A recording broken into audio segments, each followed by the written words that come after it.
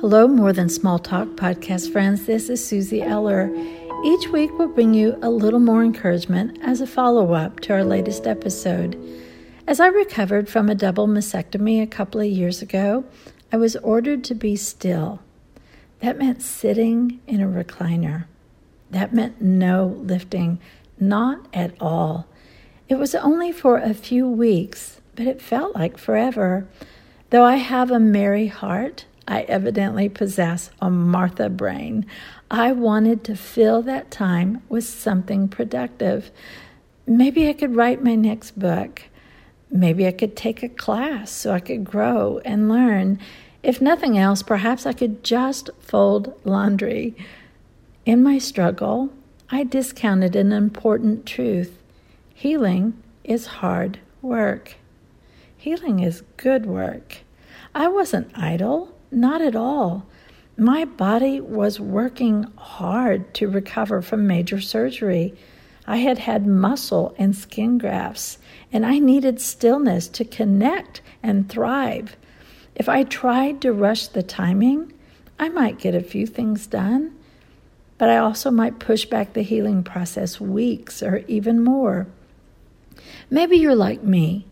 Maybe you struggle with giving yourself time to heal. Physically, emotionally, or spiritually. You've been told to be still. You've heard God whisper, "Be still, daughter." To let God and counselors and time do its work. But you want to fix it.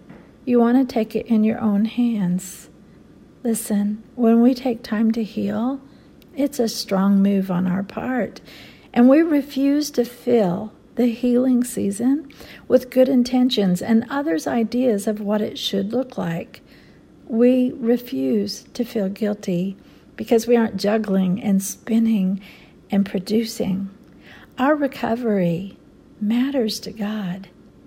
Maybe someone else needed less time. That's okay. They aren't you. God knows what you need. Let grief find its way to peace. Let emotional wounds receive as much healing as they need. And rather than ignore the healing process, understand you're worth it.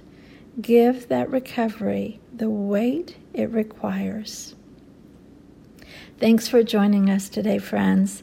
If you need a gentle resource to help you in the healing season, I'd love to recommend my book, The Mended Heart, God's Healing for Your Broken Places.